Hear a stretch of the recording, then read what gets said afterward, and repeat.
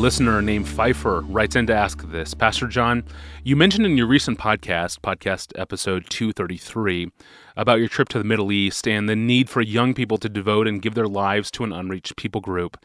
I'm a young man in college, and I'm just wondering what it would look like for a young person like me to move forward on a call like this. Where do I start? That is an absolutely crucial question. Because my guess is there are a lot of people in churches where not a lot of missions focus exists, and therefore there's not a lot of practical help. So let me try to give some. Where to start if God gives the slightest tug toward the unreached peoples of the world?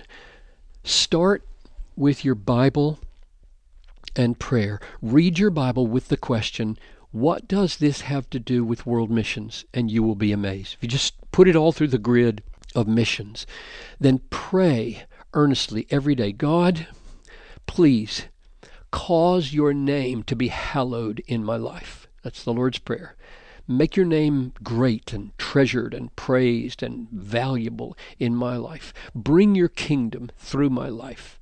Show me the most fruitful path of your will for my life. Give me a sense of yieldedness to your leading. Prepare me in every way for your service. Show me yourself and how I can serve you. So that a young person who's, say, 13 or 15 or 16, if a young person prays that prayer every day, God's going to do amazing things. He is. He won't neglect a prayer like that coming out of the heart of a young person. And then thirdly, be a part of a good gospel-preaching, missions-minded church. Now that may not be easy for a kid because he's going to go where his parents are going, and the church may or may not be a missions-powerful church. If you're not at one, pray that God will reform your church. Be an instrument of reformation among the young people. In the history of missions, young people have gotten together to talk and pray about missions and have read things about missions and have become the explosive agents of reform in the church instead of waiting around for the church to get reformed so that they could be inspired about missions. Seek to have an older and a younger friend or friends who share your interests and talk to them about missions. If you can get to know some missionaries, talk to them, write to them, ask them all your questions. Find out who the missionaries are at your church, or if you don't have any, find some through friends and write to them and ask them what it's like and give them your very particular questions. Go to visit them on the mission field. Do a short-term missionary project. Lots of people wind up in long-term missions because they did a short-term project that missionaries find helpful, not just that you find interesting. You want to serve when you go. You want to serve.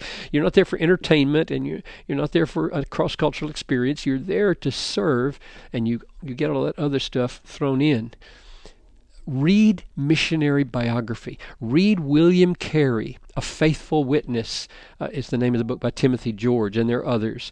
Read To the Golden Shore by Courtney Anderson, the biography of Adoniram Judson. Read John Patton's autobiography. Read Peace Child and Lords of the Earth and Eternity in Their Hearts by Don Richardson. These are books that will just fire your imagination and stir up your faith and your hope and your joy. Read Hudson Taylor and his story written by his grandchildren, or his own book, Hudson Taylor's Spiritual Secret.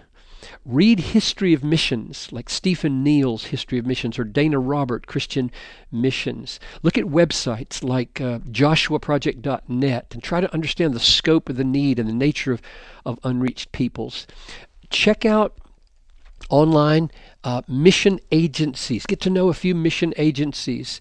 First, start with your own denomination. If you're in a church and it has a denomination and they have a world missions board, ask your pastor what it is, how to get in touch with it, if it has a website, and just get to know your own denominational mission focus. And then outside that, there are lots of interdenominational mission boards, and I think it would be great just to scan their websites and read about what God's doing. And here's a few of them: Pioneers, Frontiers, Wycliffe, Team, TEAM, To Every Tribe, Action International Ministries, AIM, SIM, IMB, WEC, Send, S-E-N-D.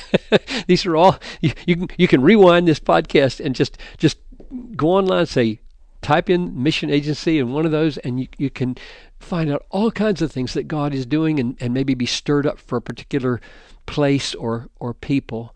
And maybe the last thing I'd say is to come to the Cross Conference in Louisville. This is a conference that I was part of founding, and the first one. We got about 3,500 folks signed up. As I say this, I'm hoping for 4,000 or 5,000 young people. These are students and seniors in high school, I think, could be included. So Louisville, December 27 to 28. You can go online and find the crosscon.com and be a part of that. That is a tremendous encouragement when you're with a whole lot of other students who have the same kind of questions and the same kind of prayers you do.